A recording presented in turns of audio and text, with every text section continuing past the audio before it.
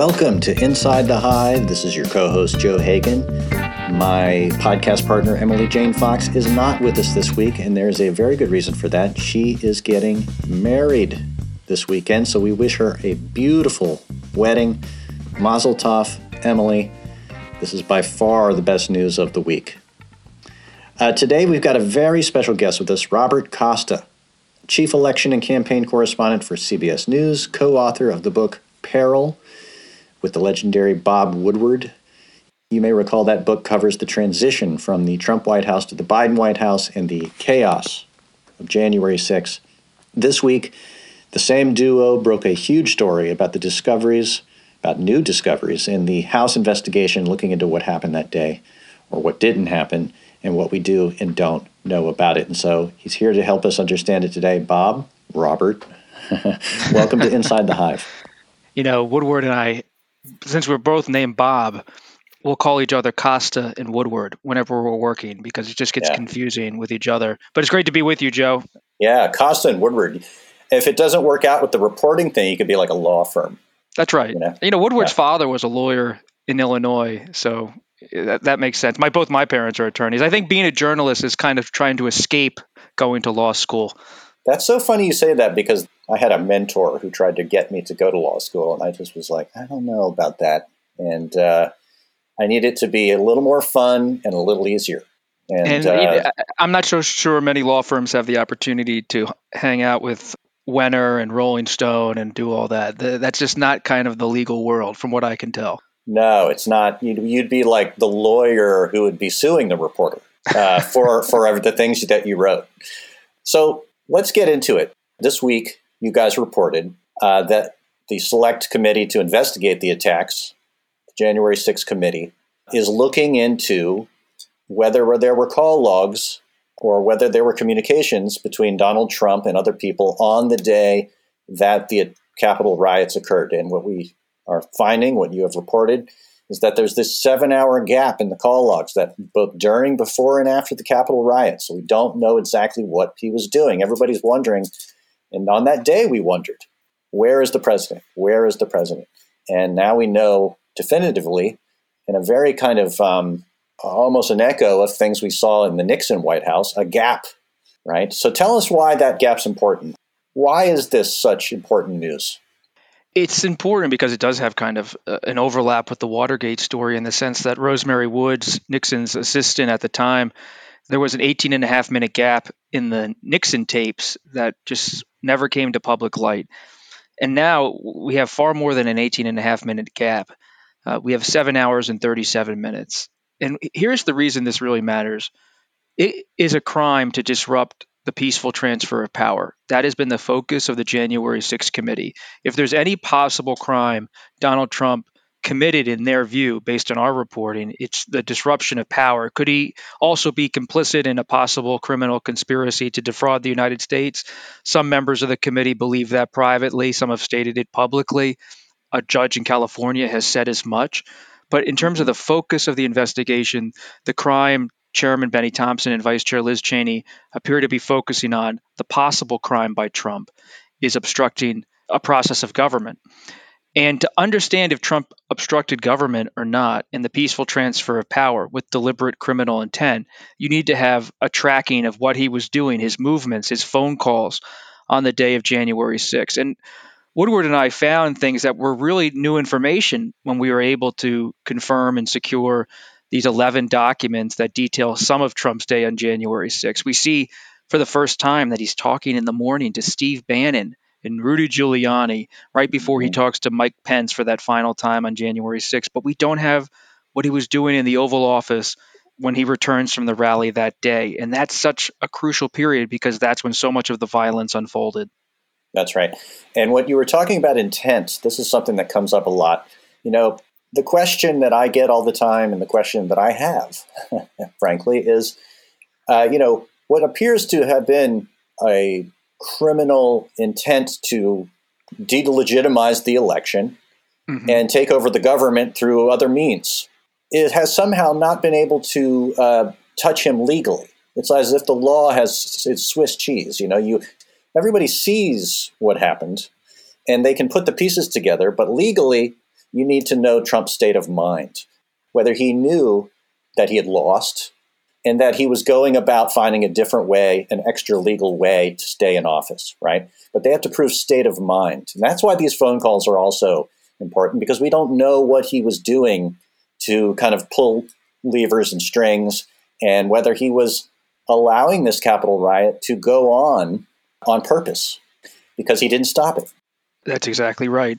And the fascinating thing, Joe, about this story is even after Woodward and I spent 10, 11, 12 months looking into this every day for 12, 15 hours a day, and we published a book about it in September 2021, Peril. Even now, after doing all of that work, after publishing a literal book, there's still so much we don't know about January 6th. And we discovered in our book, for example, the Eastman memo, which many call a blueprint for a coup, which outlines how alternate electors should somehow be called to Washington. And the memo states that alternate electors were available. Of course, that was not the case on January 6th. But Eastman, this conservative lawyer, is pushing this argument. And then what we're realizing now is we also had Ginny Thomas, the spouse of a Supreme Court justice, sending text messages to the chief of staff. We also had Bannon more involved than previously understood, even though we knew he was at the Willard War Room on January 5th talking to Trump and Giuliani. And we're also seeing, yes, he talked to Senator Mike Lee on January 6th during this crucial period. Trump talked to House Republican leader Kevin McCarthy. But who else was he talking to? And it gets to your excellent point. We need to understand his state of mind, whether there was any kind of criminal intent, knowing he lost the election, to still try to take the election to stay in power. And to do that, you really need to understand who he was talking to. Now, the January 6th committee, based on our reporting, has been able to piece together some of this, and we haven't really understood exactly what they have yet, because some of the people who are cooperating with the committee are providing call data records. But at the same time, that only provides a partial map. And the most difficult thing for the committee, which we stated in our story for CBS and the Post, is that, okay, you understand he may have made some calls on the White House line to Mike Lee, to Kevin McCarthy, but suppose he was making calls on a personal phone, a disposable phone, a so-called burner phone, or using an aides phone. And it's evident that during the course of his presidency, Trump often used the phone of aides and others. Right. And so if he's in the dining room of the Oval Office or the Oval Office with the door closed and not using a government phone, it's, of course, very hard to track it and then ultimately land in the National Archives. And that's why when these documents came over, it was very vexing to the committee, because they fought all the way to the Supreme Court to get Trump's phone records. And the Supreme Court, on an 8-1 ruling, an order, said, hand them over to the committee. But this is all the National Archives seems to have. That's right. And you asked, you tweeted earlier this week, sources were asking you, there should be a detailed log of the calls. Why doesn't the committee have it? If Trump's assistant took notes on the calls, where are the notes? And the committee, I think it was Bernie Thompson, said there are other options they have outside of those logs. And one of them that I found tantalizing, I'll say, there might have been some other people in the room who heard conversations during that day. That's right. And you talk about Rosemary Woods. I mean, there's all these other people around whose names might not be bold-faced and understood by the public, who were running around that White House and were in and out of Trump's office that day. Isn't that correct? That's exactly right. For example, we know retired General Keith Kellogg was in and out of the Oval multiple times that day. We know Mark Meadows has provided some of his text messages to the committee before he stopped cooperating. Does the committee have Meadows' text from January 6th? It's not clear. Maybe they do. And there are other of these side figures, the Rosemary Wood types, Nick Luna, a name probably few people in this podcast know, or if you don't follow Trump, you would barely know the name, but he was Trump's personal aide during the final days of the presidency. And Nick Luna has gone into the January 6th committee. We're not aware of how much he has shared, but he's gone in. And so the committee is certainly doing a wide-ranging investigation. I've been tracking it extremely closely, and they're talking to people who really were on the inside with Trump. The challenge for the committee, based on conversations with people close to it, is that there's still no John Dean who's just kind of opening the kimono in terms of sharing everything. They're getting some cooperation, but to someone who can really piece it together, the person they really want to talk to is Bannon, but he's fought that all the way in the courts to the point of being criminally indicted by the Department of Justice. But it's interesting how outside people like Giuliani and Bannon are almost more important, it seems at times, than inside personnel, because Trump trusts the outside voices, goes to the people who can kind of do his bidding through media means, through other means. And the still question the committee is trying to piece together is there any kind of real connection between the violence and the Trump White House? We don't know that yet. We know the rally was, of course, connected to people at the White House, but it's a difficult picture to put together. And this committee is working at the same time Merrick Garland and the DOJ are doing their own. But the committee's frustrated because they voiced a few days ago complaints that the DOJ isn't doing enough to make indictments on certain people around Trump. Yeah. Well, that's a question I had for you. How would you describe the strategy of this committee? And let me just remind the podcast listeners, this committee is made up of House members and Jamie Raskin and Adam Schiff, people but also, the two Republicans, Liz Cheney and Adam Kinzinger, who have obviously suffered politically for having been participating in this thing, which is a whole other subplot. But, they've been sort of leaking stuff week by week, keeping it in the news, pieces of the story. And I'm wondering, what do you think the purpose of that is? Well, I with respect, Joe, I don't actually see it as leaking because, believe me, we wish people were leaking. This is a very difficult story to report on. This is actually a very closed committee. There's frustration with our own reporting in terms of the committee's not, they want to do things on their terms at their time. And we're just doing our jobs as reporters, trying to piece together the story from many, many different sources and obtain documents as much as we can and really build this out. There's some tension inside of the committee. This isn't a committee that's a monolith. It's a complicated story. When your nose is up against the glass as a reporter, you realize that these are human beings inside of the committee that have different strategies. Some want to focus more on the conspiracy side of the Eastman memo and Trump and Bannon. Others want to focus more on Trump's actions on January 6th and whether he was obstructing the lawful process of Congress. Others are much more focused on the Proud Boys and the Oath Keepers and the connection between the Trump rally at the Ellipse on January 6th and the violence that followed within minutes of that rally. And this is also something that's being done on a tight timeline. The committee members know if Republicans win the majority in the elections in November, this committee's gone. Kevin McCarthy, the House GOP leader, has signaled this committee's over.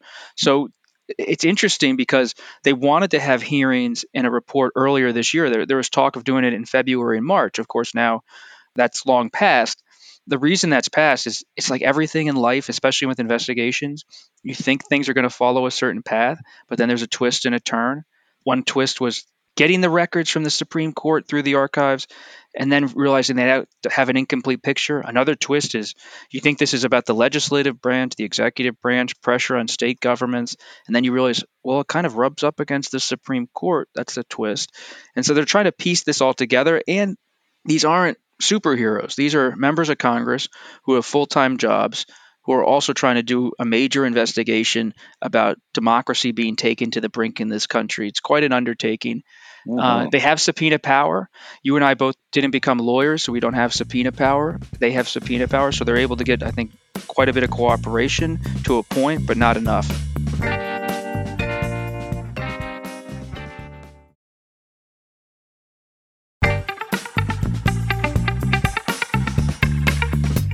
Well, I do know that when there are new pieces of information that come out in the press, and they've come somehow out of their committee, that, Liz Cheney will come out and kind of expand upon it or echo it, and everybody is trying to piece this together, right?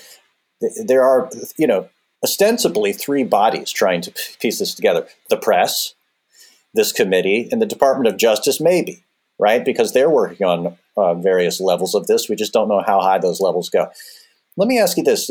Liz Cheney was reported, was a little ambivalent about, for instance, bringing Ginny Thomas, wife of Clarence Thomas, before the committee. And this suggested that there might, the conflict that you're alluded to there, or at least the tension. Is there anything you can tell us about that? It comes down to a debate over focus based on my reporting, in the sense that Cheney's open to having Ginny Thomas be invited to appear. Benny Thompson, the chairman, has said the same. But when they're trying to build such a body of evidence on Trump, on Pence, on people inside the White House, is someone sending QAnon conspiracy theories to a chief of staff vital to the investigation? It Yeah. might be. It's not for me to decide, though it's interesting to me that Justice Thomas and Ginny Thomas, after repeated attempts by Woodward and I to contact them, have not said a word about anything here. Yeah. Anything they say is going to become fodder and keep it in the news. Let me ask you this. I've followed this closely enough that I know that they have different investigative teams on the committee that are following different aspects of the story. I think they have 5 different teams. Correct. And, one of the sort of lines of inquiry is the pressure on Mike Pence. And I just noted today, I was looking through, occasionally the committee will have to file a lawsuit of some kind. And sometimes they will include inside the lawsuit pieces of interviews they've done, which is one way that we're all able to see some of this stuff.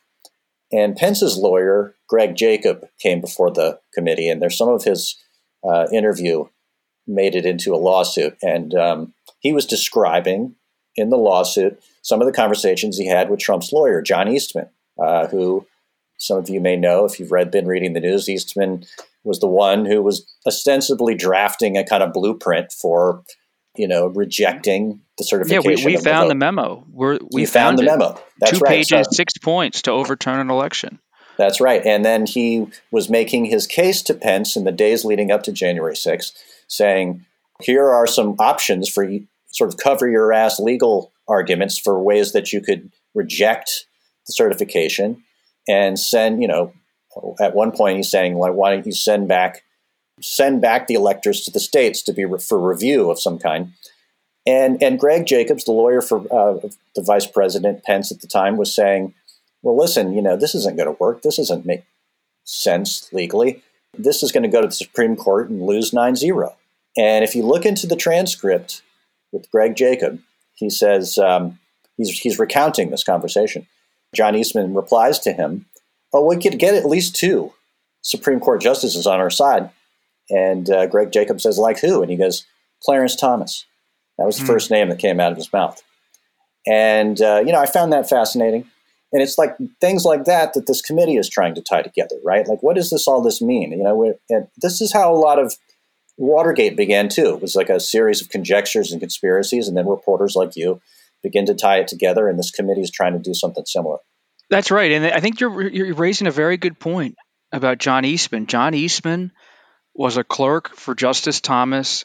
He's brought in to the Trump inner circle in the final days. He is part of this crucial period between December 30th and January 6th, where it begins to have this focus on the congressional certification, and that you need to have some kind of reason to go to the states. And the whole thing they wanted to do is have Pence postpone and block the certification so states could have time, red states, to send in alternate slates of electors or have special sessions to decertify Biden's win in those respective states. And Trump needed legal cover. And one of the counterfactuals for history will always be, suppose Greg Jacob bought the John Eastman argument, and suppose Pence, who is definitely searching for legal advice in the final days, suppose he goes, well, Greg Jacob says do it and John Eastman says do it, so I have legal grounds to walk away from the lectern on the 6th and say, hey, we need more time. It would have almost certainly caused a constitutional crisis.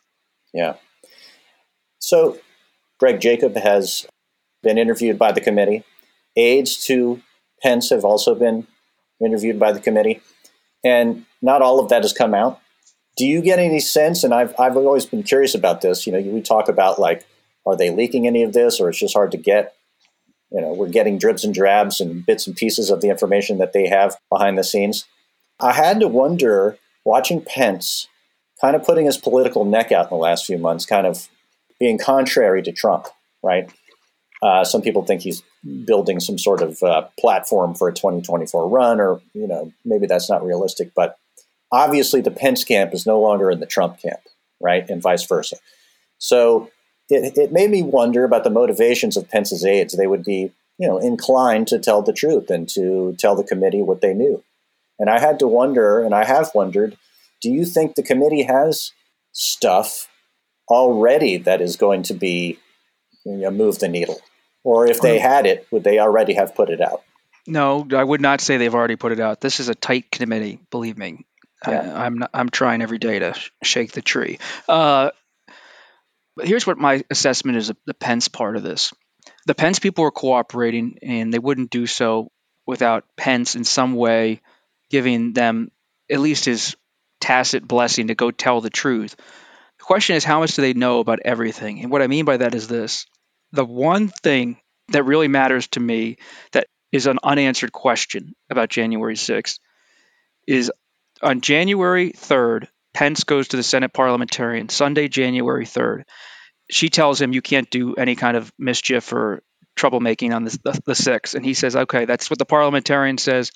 He meets with Greg Jacob and Mark Short, his lawyers and chief of staff, and says, on the 4th, I'm going to go to Georgia for a rally, and I'm going to follow through and just kind of be an overseer of the process. When he comes back from Georgia on January 4th, Monday, Trump calls him into the Oval Office. It's not a planned meeting. John Eastman's there. Trump, John Eastman pressure Pence in front of Greg Jacob and Mark Short and others and say, you have to follow the Eastman plan. Pence is kind of evasive and says, look, I'm still looking at this. I got to do my job, but let's have our lawyers meet tomorrow. Then on Tuesday, January 5th, you mentioned the conversation John Eastman had with Greg Jacob about what this would look like if it went to the Supreme Court. That conversation took place Tuesday, January 5th in the old executive office building, the Eisenhower building, between Jacob and Eastman on the 5th, the day before. On that same day, the most crucial meeting is when Trump, really in a crisis moment, realizing Pence is slipping away, his power is slipping away, he calls Pence into the Oval Office on the 5th, one-on-one. And what we don't know, we have second-hand knowledge, and we have it in peril about that conversation where Trump is just going into Pence, tearing into Pence. You got to do this, Mike. If you don't, I picked the wrong man 4 years ago. Don't be weak. You have to do this. If Pence would ever testify or speak publicly about that conversation, it would tell us so much, because that to me is the ultimate moment of desperation for Trump as he tries to implement all of these different plans. Right. It's funny you say that, because one thing I've always speculated about was Pence going into that meeting. He knows that this is the meeting. This is it. This is the 11th hour, right? How could he not have taped that interview? I know that's maybe it's not legal. Maybe it wouldn't have been the right thing to do, but it's just a historical moment. But you're right. If he could testify. It's the moment. It's the moment. It's the moment. And if he did testify, and he does have something to say about the details of that, and those details are what we think they could very well be, but that's a risk for him. And this comes down to it. Okay, let's just say all the facts came out. Well, the committee, as you know, and as some of our listeners are going to know, doesn't have the authority to prosecute. They can only create a report. And make a referral if they want, right? They can make a referral, right? It really comes down to the will of Merrick Garland in the Department of Justice to execute on whatever the facts may turn out to be. And now I say that with the caveat that we don't know that they aren't already pursuing parallel lines, right? Because there is no real relationship between the DOJ and the House committee, right? No, not that I can tell, and that actually frustrates the committee. One quick thing about when Pence leaves the Oval Office on January 5th, it's a small detail in our reporting, but it just sticks with me. A longtime aide named Tom Rose of Pence notices Pence leaving and says Pence looked white as a ghost, like he had just been in the hospital or something and seen something terrible. And that was recalled and circulated around the Pence inner circle about just how Pence looked leaving the Oval Office, truly shaken. And he goes into his office in the West Wing after leaving the Oval and says something to the effect of, gosh, I gave it all. I gave it all. And no one really knows what exactly he was saying, what he meant by that. But just ruptured as a person, someone who's very stoic and contained. In that meeting, it lingers on as what happened, because Trump, think about it, that night after Pence leaves, what does Trump do? This is public information. Trump issues a strange statement through his campaign saying Mike Pence agrees with everything I believe on the vice president's role on January 6th. And Pence's people have to call the Willard War Room and say, what the heck is going on? You can't issue a statement that's a lie stating the vice president's view. I mean, this was the hectic night. This is when then Trump calls Bannon and Giuliani over at the Willard after Pence leaves, and they say, "How did it go with Pence? How did it go with Pence?" And Trump says, "He was arrogant. He was arrogant." And Giuliani and Bannon look at each other based on our reporting and go, "Oh boy, this is slipping away from us."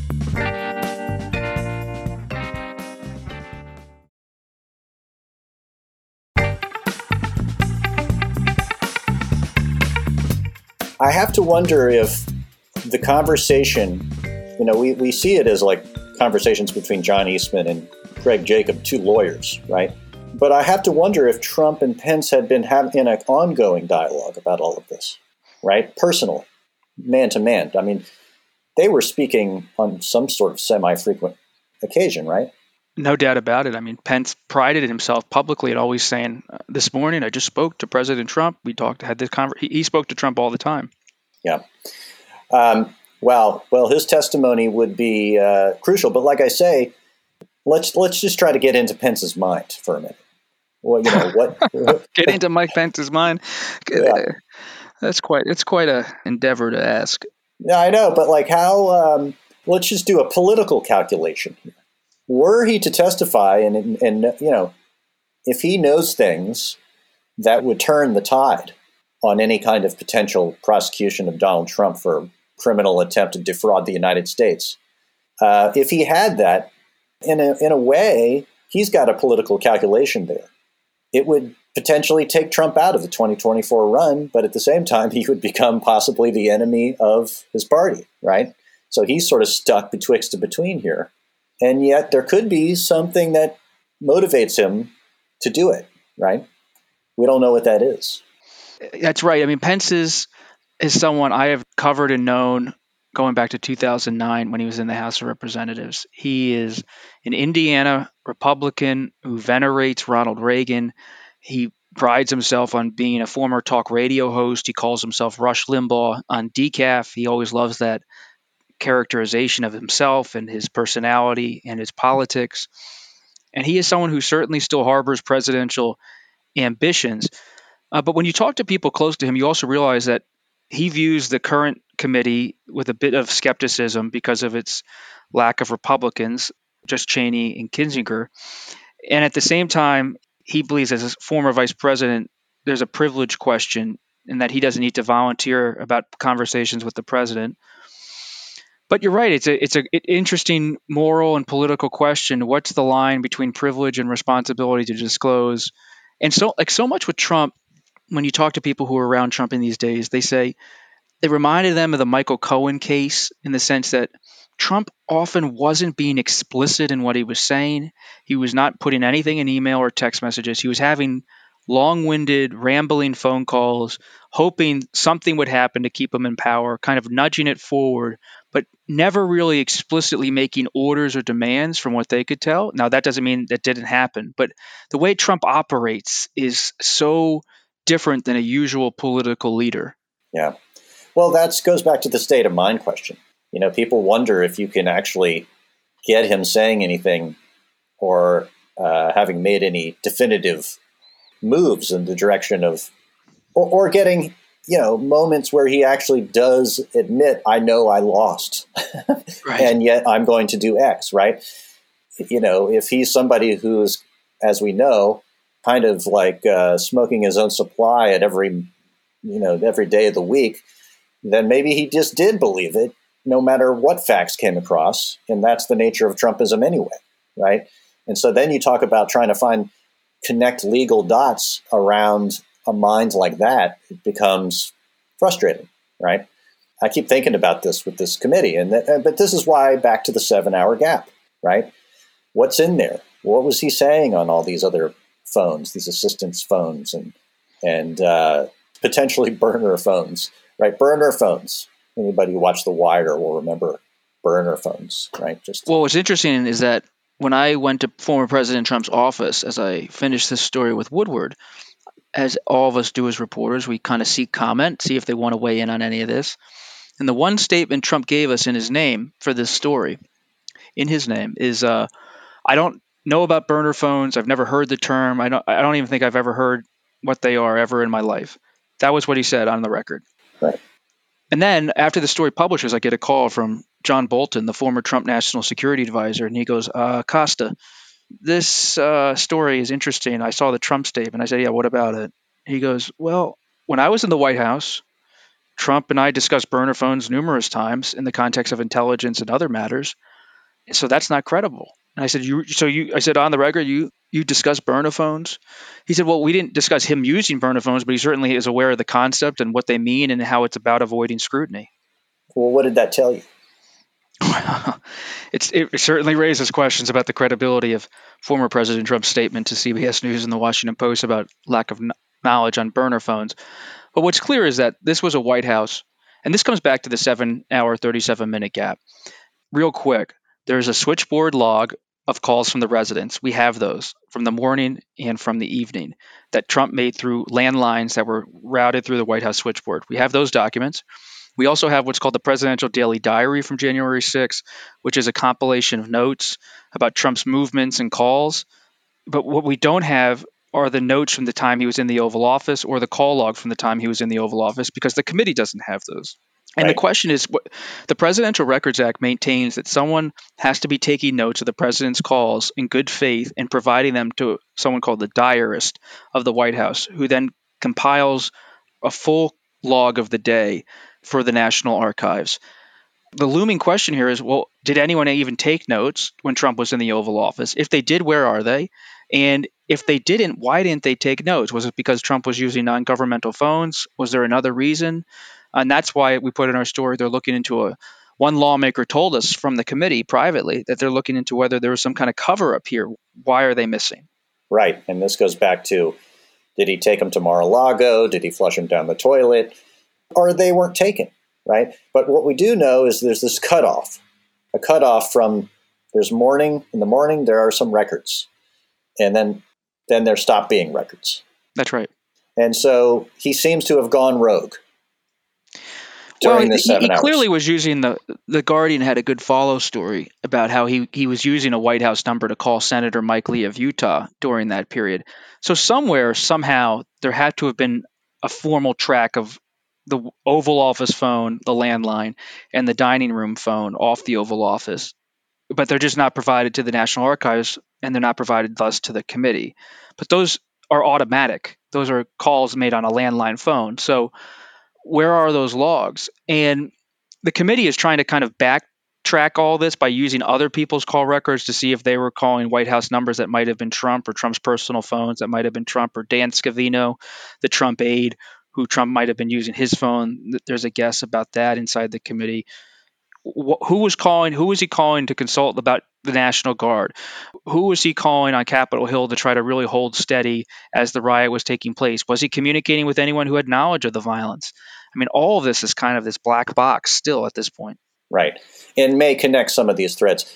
I mean, meanwhile, there's the Willard Hotel scene on January. Well, I was outside. I mean, we broke the news about the Willard Hotel in our book, and Joe, it still gives me kind of a chill. I mean, I was outside. I'll remember it for the rest of my life that I'm walking outside the Willard Hotel at 10, 11 o'clock at night on January 5th, having no idea, like anyone else, that there was going to be an insurrection the next day. But I knew there was something afoot. Something was in the air. And the city was empty because of what was going on with the pandemic.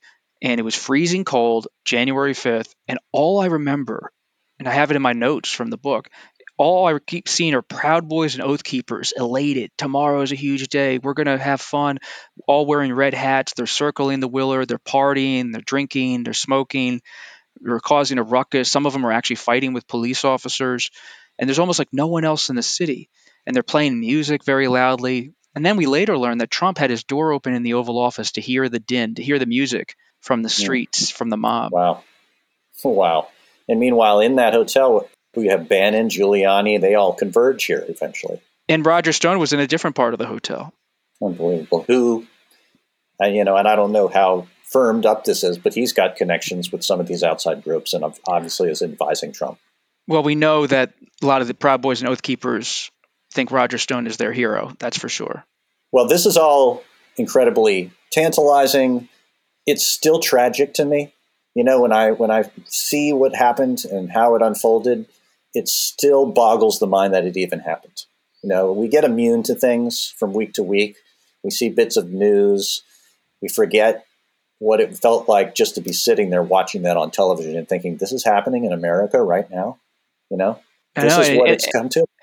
And the thing that just keeps standing out to me even more than a year later is it was the violence, but it was also the legal and political coordination going on behind the scenes to stop a certification across so many different fronts that was playing out. And like so many people, I remember back in 2015 and 2016, everyone would say to me, why are you covering Trump? Why are you doing this? I said, take it seriously. I don't know if he's going to win or not, but these are people with real power, real political capital. And there's almost this, even after 4 years of Trump in the final weeks, there was this kind of assumption that, well, it couldn't be that bad. He has to just be kind of doing an ego trip. Suppose it's not that. Suppose they actually mean what they say. They want to stay in power.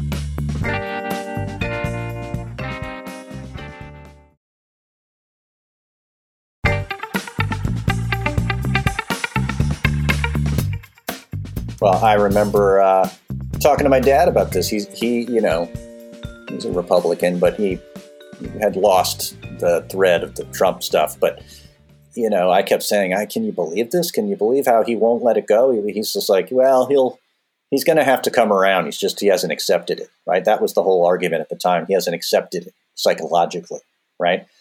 Well, not only did he not accept it, he was actively, strategically looking for ways to make it go away, to kill the election, right? To make the results of the election not be what they were. And from the call to the Georgia Secretary of State to the preamble to the election and saying it was going to be illegitimate anyway, right? The whole stage was set. And it's still, I come back to this again and again. It's like the law is one thing, and then the reality was right in front of our eyes. It's not like maybe the law needs a smoking gun, right? They need to prove the state of mind to get to a prosecution. But the rest of us saw it with our own eyes what happened from dating back before the election all the way through January 6th. And it's still, to this day, I think, shocking to a lot of us that we see the limits of the law to prosecute something that's obvious. And also the careful, the politics around prosecuting a former president. I mean, Merrick Garland came in because he, one of his stated goals was to depoliticize the Department of Justice. Bill Barr was a very political Chief Justice. So, I mean, Merrick Garland has stated that he's taking it seriously, right? But at the end of the day, you and I know that Washington is a political town. It doesn't matter what part of the government you're in. And I think at some point, there's going to come a moment where the facts are going to be laid on the table. There's probably going to be a report in the fall from this committee. There's going to be hearings in a couple of months. It's going to be out all on the plate. And Garland's going to have to make a decision. The only thing I would offer, not to defer with that, but it's just, here's just another view is, yes, there's frustration with Garland. But think about this. The DOJ, for the first time since 1983, has indicted someone for not complying with the congressional subpoena, with the Bannon indictment. And Bannon's trial is scheduled to begin in July. Hadn't happened since 1983. Very serious. Okay, that shows enforcement at the DOJ level that you really never see, going entire decades without seeing DOJ do that. Number two, DOJ is pursuing numerous cases of sedition. Think about that. This is not a normal kind of trespassing. They're pursuing sedition charges against numerous people who participated. And then there's a recent report in the New York Times and the Washington Post about how that they're now broadening the criminal probe in a real way into the rally that was in many ways connected with people inside the Trump White House. So we just don't have a full window into DOJ. And so I don't like to read too much into so-called inaction by Merrick Garland, especially after you see certain things that do signal seriousness. Maybe it is, as some committee members fear, not enough, but maybe we just don't know the full story because they work like sharks. They're underwater in a way congressional committees are not. Well, thanks so much, Bob, for coming on and talking about this. I can't let you go before I ask this. What's your opinion about Mick Mulvaney being a now former Trump White House official coming to work at CBS? People are wondering about that today. I'm focused on my reporting. Well, I just wanted on the record that he was quoted as saying, "I have every expectation that Mr. Trump will be, act, and speak like a great president should, win or lose." He wrote in the Wall Street op-ed. Well, that statement did not prove to be accurate the way things played out, to say the least, based on my own reporting. But as a reporter, I just I don't like to get distracted. This story is serious enough, occupies my time. That's what I'm looking at. Yeah. Well, on a personal note, Bob, you and I met on a cruise ship. It's true. About a decade ago. It was after Mitt Romney had lost to President Obama in the 2012 election, and it was a very different time. And I met your wonderful family, and you were just at the outset of what's turned out to be an unbelievable career. You're kicking ass. So congratulations. Well, I appreciate that, Joe. And I think back to that because when I was a reporter at National Review, you think the January 6th story isn't just something that's isolated. I started covering the Republican Party and the conservative movement in my early 20s. We interacted back then in 2013. And what's so interesting is that you could see the convulsions inside of the GOP at that time that led to what's happening now. That's right. You see Donald Trump was a birther in 2011, 2012, and he was rising inside of the Republican base. And tracking these stories for years is really necessary to understand how these things come. And people go, how does January 6th happen? Well, if you were covering the Republican base for 10 years, you wouldn't be that surprised.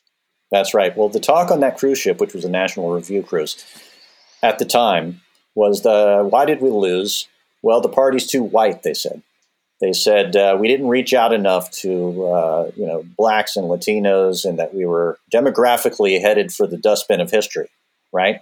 Mm-hmm. Because as minority groups grew, this was going to necessarily hurt the party. And instead, what happened was Trump came along and found a whole new tranche of white voters and some of the unhappy working class, and he basically denied that whole theory.